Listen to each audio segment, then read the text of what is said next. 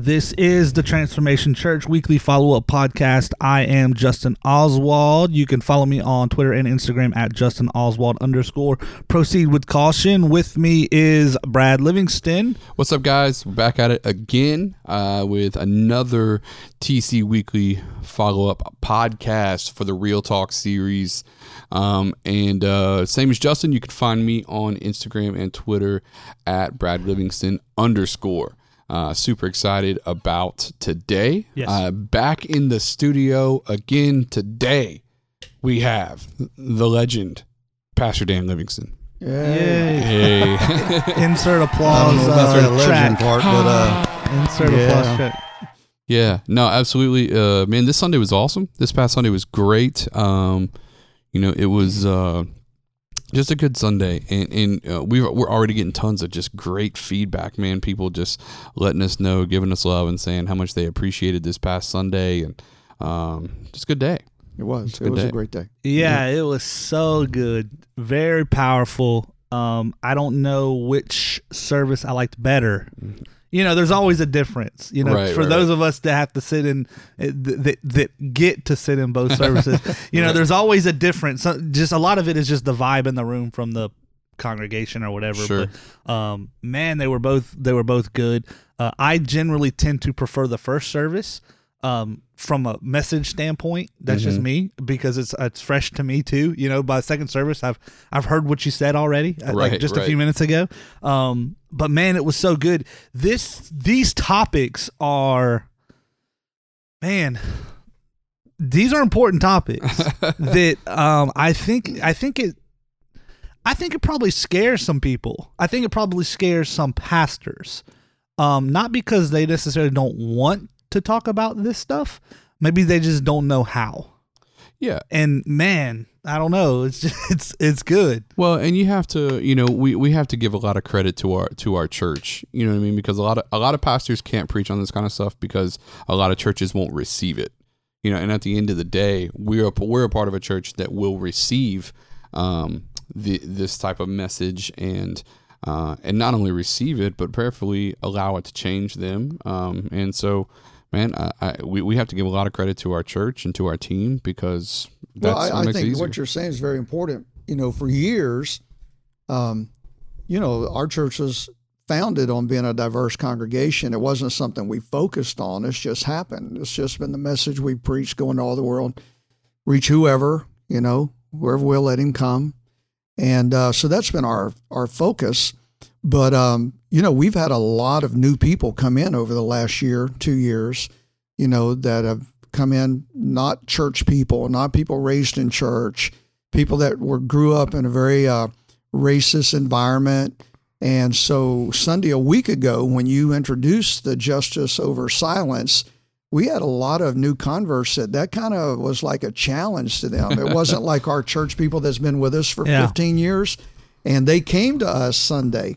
Came to you, came to me, and was like, I needed part 2, man, because part 1 was hard. I didn't really get it. I didn't really understand it, but you told us it was a part 2 that was going to explain it, so I came back. But, so it was really healthy. I thought it was really healthy to see that the gospel is really working, that it wasn't people that are already on board with the understanding of Scripture, but it was people that it's brand new to, but were open, like you said, to hear the truth of the gospel and go, okay, this is going to make me change my whole way of thinking, but it's the right way to think. Well, yeah, because that's what the gospel does. It's one of those things where we get married to our ideologies and we get married to the way we grew up. And so we're so committed to our way of thinking. And the gospel does that over and over again. It constantly tells us, no, that you thought was right is now wrong, or that you thought was right isn't even close to where I want you to be. And so the gospel does that constantly. And if we're not willing to do that with our ideology in regards to people groups and race and class and generations, and if we're not willing to do that, then we'll never, ever be willing to do that with our own life in regards to what the Lord is asking us to lay down. I mean, he was pretty clear, take up your cross and follow me, which means to lay down your life and follow him. And if we won't do that with our ideologies, we're never going to do that with anything else in our life. And so it's so important. This is a gospel issue. This is not. This isn't some This isn't something we pulled out because we thought it was important, although we do. This is something that the Bible speaks to, because we're called to go make disciples in all the nations. We talked about it. How will the world know that we are Jesus' disciples? Well, he said, by your love for one another. And so I have to love my brother. And, so it's all those things brought together into one, that this is a gospel thing. And like I said, for a lot of people, it's uncomfortable. And I appreciate, I even told the ones that came up to us Sunday afterwards, I said, thank you for giving me enough grace to not completely understand why or what we're preaching on, but to come back and hear the rest of it so that it all makes sense. And so I thank them for giving us grace for them to disagree with us, yet still come back. And then they go, this makes a lot more sense now. And I was like, I knew that it would, but I can't preach for 2 hours on a Sunday. Therefore, I have to cover it in 2 weeks. So you got to come back. Yeah, I thought it was cool. One of the guys told me, he said, I got to apologize, Pastor Brad. Then he did. And what he said, and I don't know that it was so much disagree as not understand. Sure. That really didn't understand, not correcting. I'm just saying. Mm-hmm. But, he said, I left kind of angry last Sunday. He said, because I felt like the message was really at me. And I said, well, it was. If it was an area that God, I said, nobody was on the stage saying it's at you, but if it hit you that hard, then it was from God to you to bring change, to bring understanding so that we can be more effective. And I think you did a great job, and people really saw it Sunday that this is not a black and white issue. When you talk justice over silence, we're talking the nation of Israel. We're talking women being sold in sex slavery. We're talking about persecution of Christians around the world. Yeah. It's not, the black and white issue makes it an easy analogy or something that we can visually see so that we can bring understanding, but it goes way deeper than that. Right. That's what makes it even a stronger biblical issue. Yeah. No, and I think the conversation can quickly seem political, which, to me personally, I like that. Now, obviously, you don't want to be political necessarily from the stage or from the pulpit. The problem is, this is a problem I've always had, not necessarily growing up in church and living in the South with conservative Christians everywhere, is a lot of what you can find in the Bible didn't make sense to me from a justice standpoint on how a lot of times those people are so close-minded with just their own people group, right. And it didn't make sense. Not to say that everyone that, and I went to Santa Rosa County, a very small school that everyone claimed to be Christian, yet there was a lot of race. I graduated from a school that in 2003 didn't have one black person in it, and there is this hint of racism in that context. Sure. Yet it's all Christians and I'm going to quote Christians, quote, unquote, religious people at least. Yeah, and I always just had a hard time reconciling that. Even in my time in church, I know people that I believe really love Jesus, yet some of what they believe politically, their policies, if they had their way, would really negatively affect minorities. Sure. And I'm like, I just don't get that. I can't reconcile that in my brain, and I think that's what this conversation leads to, though, is it's beyond political in the sense of just policy, but we're talking about justice and injustice for people.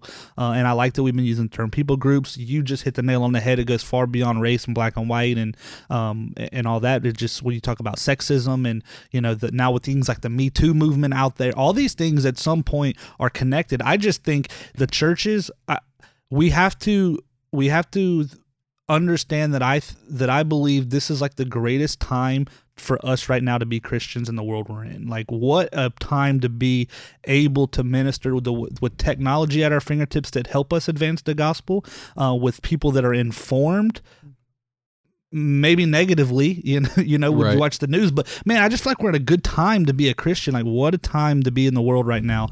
And I just think it's exciting because this conversation is going to happen. It's going to come to a head. I was sitting next to, on the front row of our church, sitting next to Debbie sometimes, and she leaned over to me and she said, "Did you hear in the news the new thing that happened? Since the Starbucks," she was talking about the Waffle House thing, just asking me. and this is a black woman in our church. She said, I just don't understand when it's going to stop. Like, at some point, this has got to come to a head. This is going to come to that. Like, the two sides are going to eventually, and it's like, she's right. And I think the church has an obligation on some level to preach what we have been preaching the last 2 weeks. Yeah, I mean, I think that it's inevitable. I mean, the problem that you run into, I mean, even going back to the Puritans, as they came over, the Protestants that moved into the United States, part of the Reformation of the church, I mean, the whole nine, I mean, those were obviously slave owners in many contexts. I mean, you have racism deep rooted at the core of many Christian beliefs. When you go back to the origins, what we come from, I mean, the SBC is just trying now to get over this huge hurdle from the last year and a half, discussing what they're going to keep in their, I think it was like their constitution and bylaws, and making statements in their official press release and official statements in regards to racism and the history of it. I just saw something on Twitter today about the SBC as talking about the Me Too movement with women, right, and the SBC's stance on women and submission and things like that, that they're having to evaluate these doctrinal beliefs in the context of where we are in 2018, right. And that's just something they have to navigate through. And I think they should have to. I think it's healthy to navigate through that. I believe, the Bible's clear on, the different order that God gave to men and women and things like that. And whatever your theology is on women in leadership in churches and all that, that's all fine and good. But, just their sheer size of who they are as a denomination, they're having to address these things. I don't think it's healthy. Yeah, I mean, because you're talking to, a vast majority of the SBC is complementarian in any way. So, right. Complementarian anyway. So, in regards to how they view even that particular topic. So, which is going to be problematic, when if you're complementarian theologically, that's awesome. But in the world we live in, where that women are demanding equal rights, and it appears that is stifling that and shutting them down in a sense and holding them back, even in church leadership. So a woman in 2018 may feel a call to be in church leadership, but feel that she's being held back just because she's a woman, without going into theology. You know what I mean? So I think that's stuff that has to be addressed. Well, I think so, and I think that we need to be, whether it's women in ministry or whatever the case may be. I think that having conversations is healthy. All day. You may never change. You may not change anything. Having the conversation is healthy. That's right. I think creating space, creating room for people groups, whether it's women in ministry, whether it's minorities in society, creating space and room for voices to be heard and education to be brought to the forefront on how things can change or get better, etc. I think all those things are important. And it's just like we said last week on the podcast. I mean, at the end of the day, what we want is more conversations about stuff like this. I'm not a fool. I don't think I'm going to change 500 people's or 1,000 or 5,000 people's mind. I'm not going to change my city in regards to racism with 2 messages over a 2-week span. But what we can do is get conversations started, which is what we saw happening, which is beautiful. Well, I think, too, we have to be really aware of when we say have conversation, have it with who. We hear a lot of people talking across the table with each other, but we keep talking to people that already believe like we do.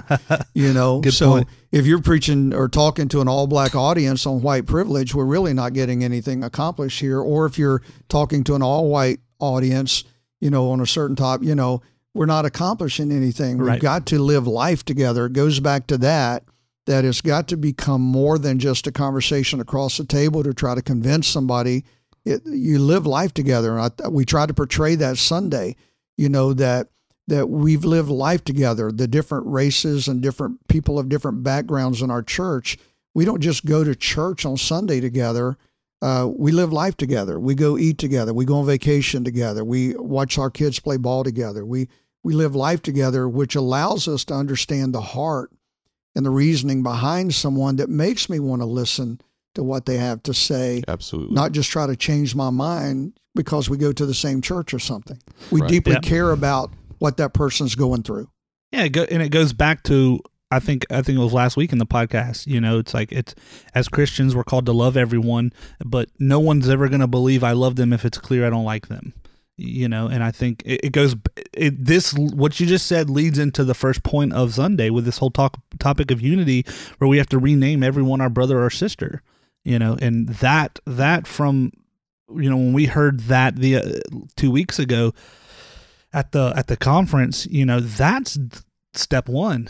Right. I mean, that's just hugely important. Yeah, and I mean, I've listened to that message by Miles McPherson probably 10 times over the last 2 weeks. I listened to it again yesterday sitting on the beach, and it was just so profound, man. Just some of the things that he was bringing to light and having that conversation, it's just so healthy. I mean, he's talking about, when he was talking about how when you don't name someone your brother or sister, then you redefine them. When you redefine them, you steal their value. When you take away their value, you give yourself permission not to love them.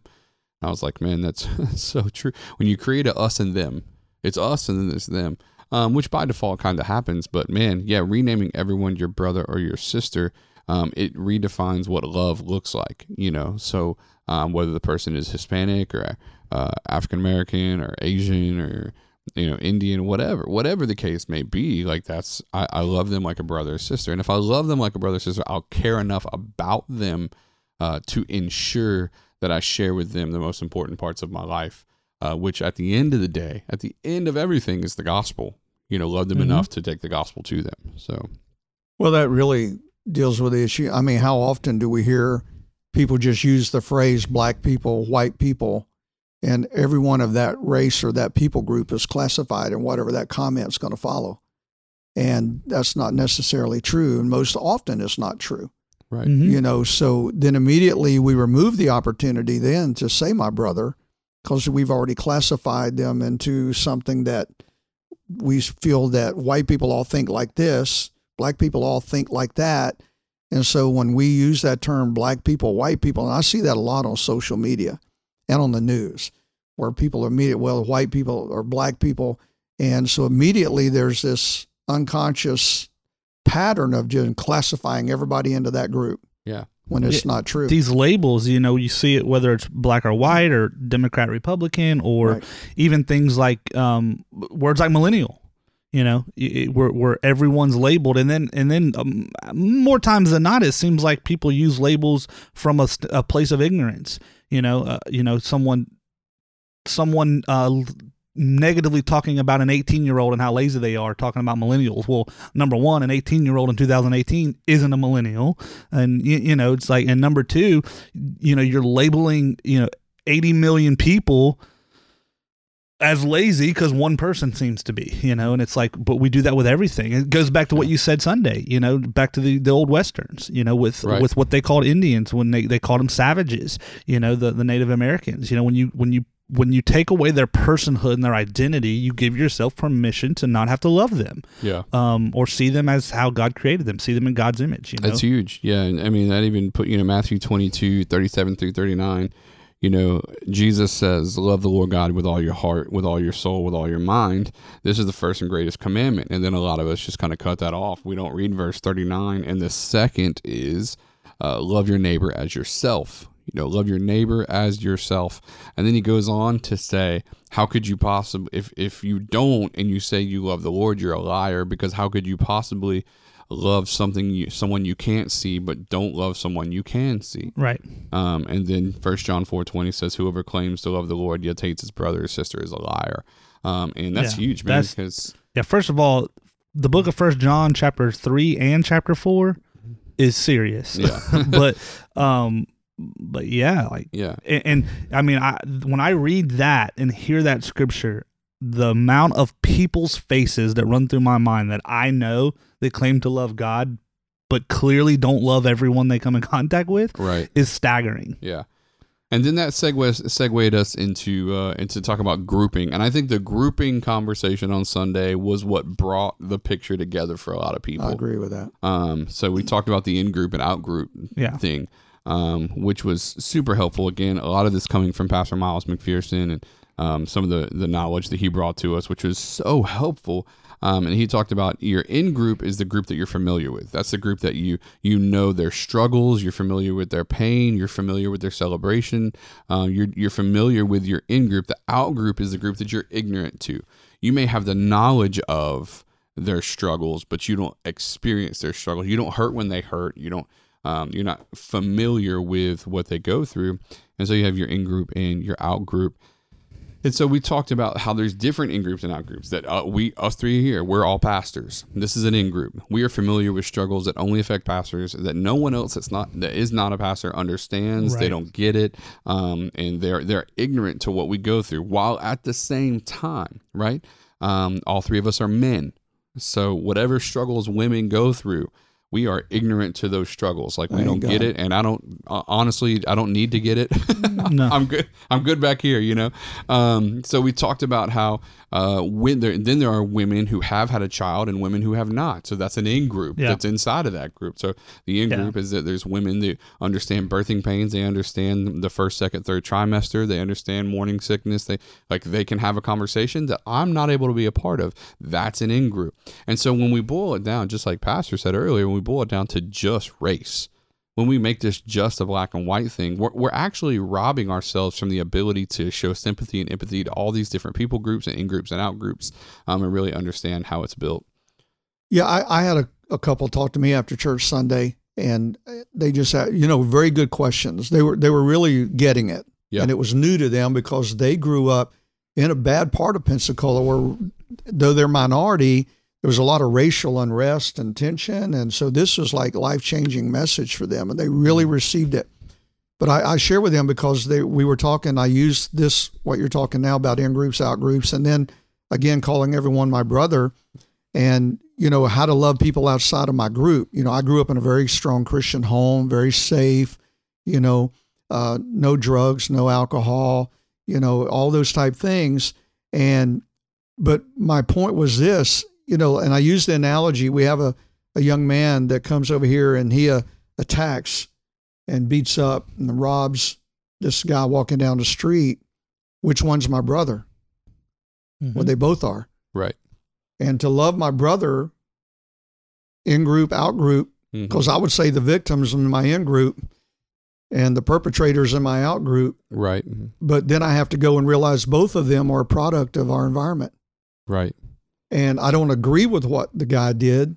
It doesn't make it okay. But then I need to go, if he's my brother, then I need to go outside of my in group to my out group and find out what caused that. Because if he's my brother, I need to care for him as much as I do for the victim. Mm-hmm. Yeah. And the church is great at gathering assets, but we don't know what to do with liabilities. Yeah. We're not willing to take that risk, you know. And I'm sorry. I think a beautiful example of that was the situation with Dylan Roof, the guy that went and shot, was shooting. When he was a white guy, went into an all black church and started shooting. And when you saw the church's response to it, they saw this is a hurting young man who desperately needs to hear the gospel. And it was 100% wrong in what he did. 100% wrong. There's no justification to it whatsoever. But the church saw him as a brother and said, we hope that you would find the Lord. Yeah. And it was amazing just like, what the response. I mean, you talk about grace, man. Because, man, I tell you, you'd be hard. Let that script be flipped. That showed a lot of maturity on that church's part. Spiritual maturity. Oh, yeah. And so you're talking about someone that looks at someone who's obviously not in their in group, but yet they welcome someone from the out group into their in group in a way to say, we hope we desperately want you to find peace that can only come through Jesus Christ.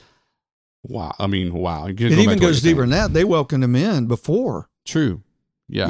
They embraced him before the event happened, and then he turned on them after they embraced him, which makes that love they showed even greater. Right. The grace that they showed even greater. We embraced you. You betrayed us. You betrayed us. At the highest level, you could betray us. Right. And yet, in the love of Christ and the truth of the gospel, they embraced him. I mean, no greater example. So let's lay that picture out, right? Young man comes to a church, gets embraced by that church, takes a gun out and shoots people in that church. That church's response to him is, you need Jesus and we're going to love you. We're hurting, we're broken, but we're still going to love you.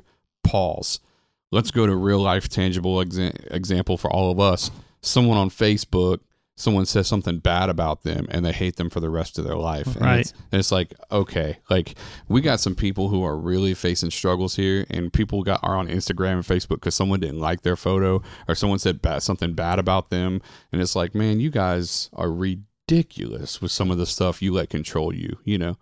Well, I preached years ago, you know, the number 2 signs of spiritual maturity are the words we speak and our ability to handle offenses. And America inside the church is very weak at both. Yeah, absolutely.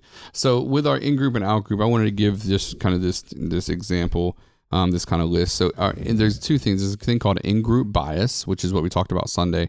And in-group bias is how we see people who are like me, right? And it's your tendency to give preferential treatment to your in-group.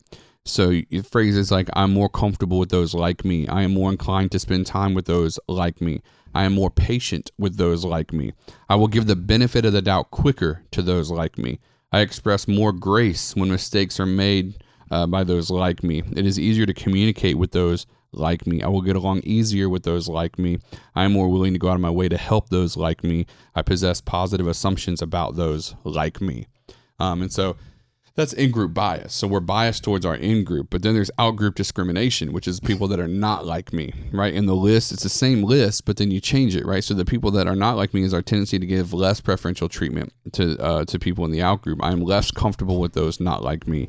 I am less inclined to spend time with those not like me. I am less patient with those not like me. I'll be less likely to give the benefit of the doubt quicker to those not like me.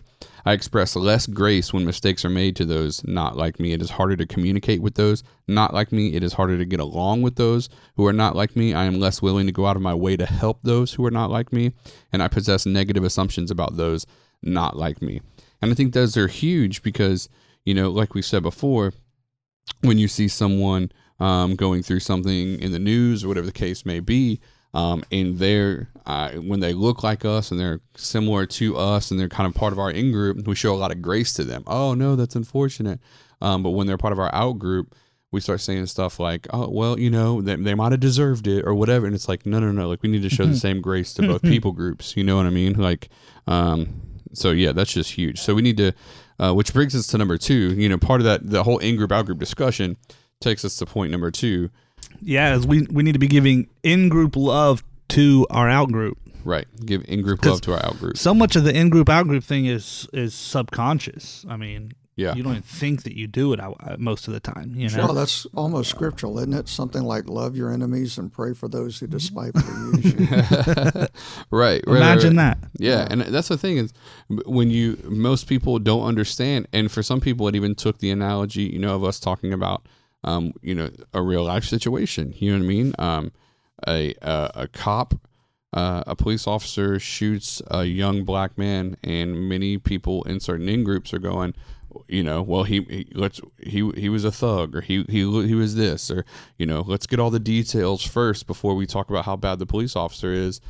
And I'm not talking about guilty or innocent on behalf of the police officer. I'm just talking about let's get all the details before I'm willing to be sympathetic to a people group who's hurting over a situation. Like, I don't need all the details to be sympathetic, or empathetic. Because what they're ultimately saying is we want the details to know if he was actually committing a crime. Right. And if he was committing a crime, it's okay that he got killed. Right, which is not okay. Which is not okay because, you know, in this country, innocent to proven guilty in a court of law. It's not the cop's responsibility or job to you know, give out justice or punishment. Now, obviously, if the person's got a gun in the cop's life, I'm not saying that. Sure, but, yeah. But I think we need to stop there and make sure everybody understands we support law enforcement. Sure. And then if the officer's life is in danger, he has every right to defend himself. I know we're speaking on our church podcast. Me personally, I support law enforcement when they're obeying the law themselves. The minute they're not, I don't support that officer. You know, and that's the thing is so many people we heard on social media is like, let's get all the details. Was he actually committing a crime?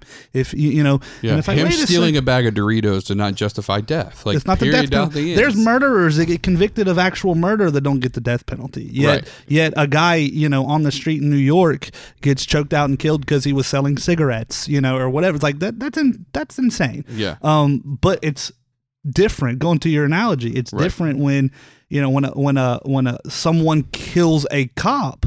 Right. You know, we don't go quickly to let's get the details. Yeah. You know, it's immediate grace. It's immediate, like, oh, we need to, this is totally this is not right. While at the same time, we see a flip, right? So what happened when something happens that deeply affects the majority community? A lot of the minority community just stand up and that's how we feel when. And it's like, Right. well, that's not That's helpful. not helpful like, either, don't right. like what we need to do is be willing to stand next to our brother when they're hurting, because they're hurting, not because they're right. And not because they're, we don't chastise them when we believe they're wrong. We don't only support them when they're right. We stand next to them in a constant defense of what they feel, saying, even if I don't get it, you're hurting, so I'm hurting.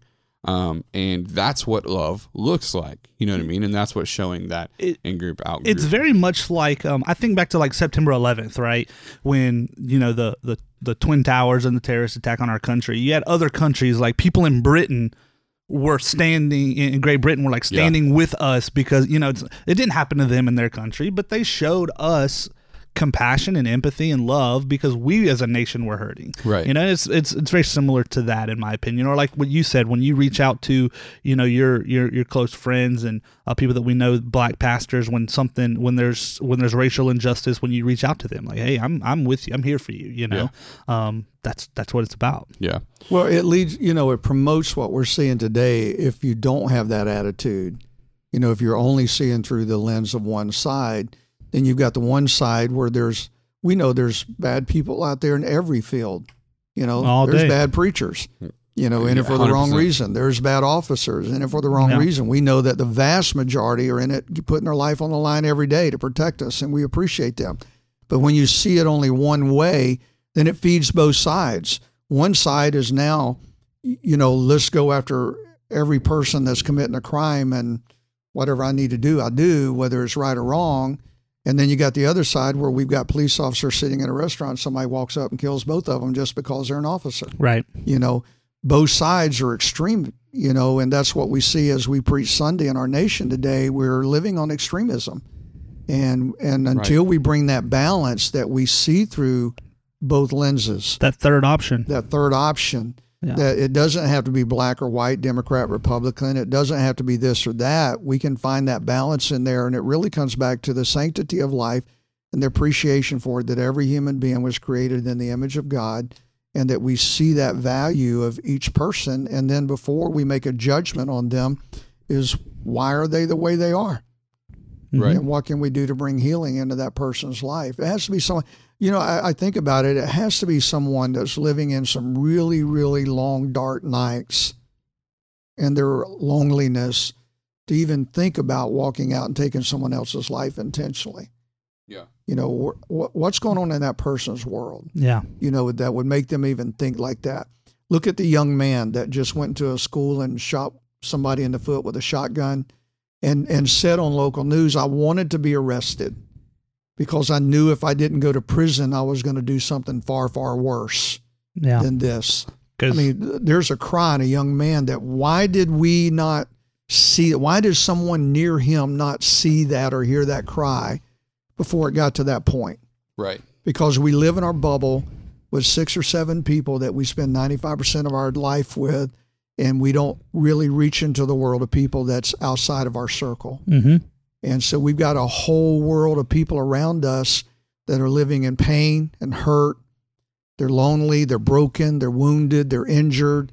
And if we, the church, don't get outside of our walls and our little circle of having good church and the raising of the hands and the singing and all the things that I love to do, but man, if we don't take that outside of our group and start listening and getting to the group that's not like us, then we're going to see more and more of this happening around us. Agreed. Actually go out and make disciples and minister to people. Talk. Crazy wow, talk. But, wow, what a thought. Jesus went to 6 people's home in the Bible, and 4 of them were unbelievers. Right. Yeah. Right. Yeah. Which means he had a difference of opinion with quite a few people that he was that he fellowshiped with. Yeah, exactly. Yeah. And that kind of segues us into number 3, which was change the next generation. This concept needs to be deeper than just a conversation, but we actually want to labor to help change the next generation in regards to what they see how they see people groups. I was watching a study the other day, and they said I think it was by 2030, so the year 2030, that they estimate that over 90%, it was either America, I think it was over 90% of America was going to be mixed raced. That's coming. Whether it was, whether it's Asian and white, whether it's Hispanic and Asian, whether it's black and like whatever, like it was just gonna, over 90% is gonna be mixed race. Like the idea of like a singular race in the genetic line is the Caucasian are becoming the minority, and that scares a lot of Caucasians. Big time. It's white people for those they who scared. don't know what they Caucasian scared. means. Yeah, they scared though. I mean, the whole we talked about this past Sunday and the Sunday before the "Make America Great Again" statement on how that affects the two different types of people. Hearing that, but Caucasian is becoming the minority, and I say bring it on. Like that. Like this, America isn't a. It's a melting. I love it. I love that part. Yeah, I love that part, and I always have. That's why I love some of your bigger cities and things like that where culturally diverse, racially diverse. But man, that scares some people. Yeah, and which segues into number 4. Kind of wrapping this thing up today. Number 4, Justin, what do you got? Give your heart to those not like you. That's right. Give your heart to those who are not like you. And man, such a huge deal. One of the stories we had wrote down, we didn't get to it Sunday because of time, but Conrad's heart, the whole Rod Carew story that Miles McPherson shared, which I just thought was beautiful. Rod Carew, who was a Panamanian baseball player, 18-time All-Star, when he was 71 years old, had a heart attack. And there was a 27-year-old white tight end who played. He was in the NFL, played at Stanford. The whole deal, went into a coma. And his mom, when Conrad was younger, he met Rod Carew. And when he met Rod Carew, he told his mom, he said, "I'm going to become a professional athlete because I got to meet my hero today," who was Rod Carew.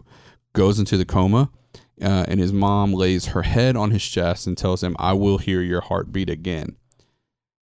Then his heart ends up gets donated. Rod Carew gets Conrad's heart, and then he calls Conrad's mom and says, "Do you want to hear your son's heartbeat?"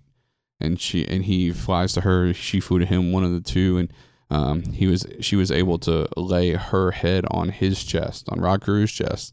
A 71-year-old Panamanian black man, a white woman, got to hear her son's heart, who was white, in a 71-year-old Panamanian black man's chest. And which goes to tell you we're not nearly as different as we think we are. And we have to give our heart, that's a metaphor. Like we give our heart to those who are not like us because we're 99.5% the same. Well, if you're black, if you're white, if you're Asian, if you're Hispanic, you're 99.5% the same as this person that sits across from you no matter what they look like. And do that. And then Pastor Dan, just with a great amount of love for two very prominent black men in our congregation, brought them up on stage. What were you trying to communicate there, Pastor, for those that maybe haven't seen it yet, or maybe you can elaborate a bit more than you were able to on Sunday? Well, it was something that I felt we needed to do. One was a spiritual son that's been with me for 25 years as a young boy, and now a leader in the church, and then the other one, he's 46, so he's kind of too old to be a son, but he's like a brother, a younger brother, been under our ministry. Both families represent 4 generations each in our congregation that have been with us for 25 years, right, and have walked with us through some really high mountain tops and some extremely low valleys, and have been amazing friends to our family. And so with the topic, I just felt, to wash their feet, and with them being black and the topic we were on, we shared, that in Jesus' day that there was a role of the slave to the master was they wore sandals. And so when the master would walk in the house, the slave's first job was to take the shoes off and wash their feet because that was the dirtiest part of the body. And because it had been on dirt roads all day.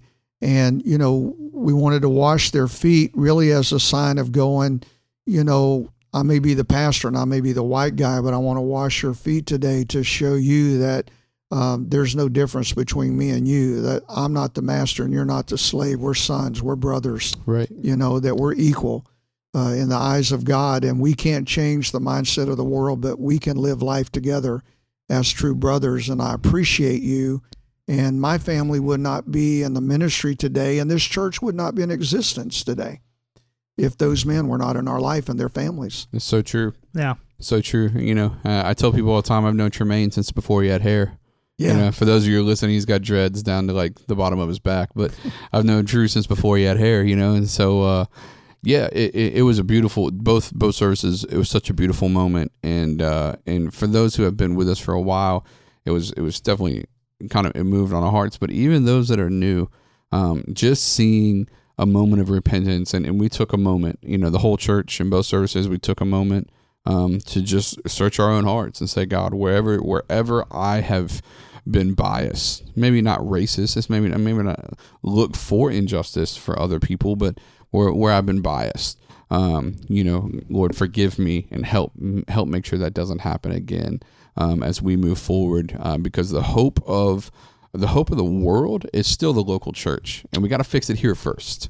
Right. Big time. So we just rejoice in. It was a good day. It was a long day. It was the longest church service we've had in 5 years, but we're blaming Pastor Dan for that. It's first time back on the stage, and we go 45 minutes over. So I'm just kidding. 15 minutes over, and it was well worth it. It really was. It was a beautiful. I heard no complaints. There was no one rushing out the door. That's for sure. It was a beautiful moment, and just awesome. So it was a good day. I think we can't miss that, because if we want to be honest, we went longer than we normally go, but our people wanted to stay around more than they normally do to talk about it. Yeah. Mm-hmm. I mean, our people were really just hanging out, talking about what God had spoke to their heart that day. Mm-hmm. No, 100%. Well, it's evident that we're opening up the door to a lot of conversation, and what that means, we don't know. I mean, we haven't even had the discussion as a team, but sure, at some point, this series will be over at some point, but that doesn't mean that the conversation stops. That's correct. And people are, if it's our job to help open people's eyes, I think we're doing that, and then what's happening in the fruit from that is going to be kind of exciting. I'm kind of excited to see where it's going to go, what's going to happen. Yeah, I know our men talk was supposed to end, and we're going on through May. Our men unanimously said we want to keep the small group going. And Sunday, I had two of the guys walk up together, and they go, "We know what our topic's going to start." Yeah. With Tuesday night, right? Yeah. Because we need to keep going on this. This is awesome. Yeah. So it's not going to end. Yeah. It's going to keep growing that's in a very positive way. And people want it. And people that haven't even found TC yet want it. People want the truth. They want unity. Yeah. It's so, the media preys on the mentality that we all need to be separated. But yet at each one of our core, we know there's a desire to see unity. And so people want this, and churches that are preaching separation and all those things, man, they're going to continue to shut their doors. At the end of the day, churches that are preaching unity while at the same time living it out, because we're not the only one. I thank God we're not the only church in the nation that's doing this. There's plenty of other great churches that are standing firm on this message and not backing down and really making sure that their congregations understand the value of every people group, and when we celebrate them as well. We're not the only ones doing this, guys, but we're happy that we are one of the ones that are doing it, and so we're super excited about that. Yes, sir. So, Justin, let's wrap this up. Tell them where we can find more info on the church. Yeah, you can find the information, or if you want to check out the messages, you can on the podcast. We post the sermons if you missed it and want to check out what we're talking about, or you can visit transformationchurch.com. You can follow our church on Facebook and Instagram at Transformation Pensacola, and it would mean a lot to us if this podcast is speaking to you, if you would share it on social media, if you would subscribe and all those things. That way you stay up to date with us every week and get to join along with me and Pastor Brad as we dive into the topics of our church and what we're discussing. We'd love to have you a part of the conversation with us. You can tweet us questions. Me and Brad on Twitter. We're both on Twitter I'm at Justin Oswald _ He's at Brad Livingston _ You can tweet us questions or comments, or you can even send an email to follow up at transformationchurch.com. That's it, guys. And don't forget to subscribe to the podcast. So if you found us, maybe you found us from a Facebook share or something like that, click subscribe on whatever medium that you're using to listen to this. That way you'll get it every single week and you can keep track of all the stuff that we're talking about. But we greatly appreciate you guys tuning in. Pastor Dan, thank you again for being with us another week on the podcast. So it's great. It's great to have you. Hey, we love it. Appreciate all you're doing. All right, guys. Hey, listen, thank you guys so much. We love each one of you. We will catch you guys later. See ya.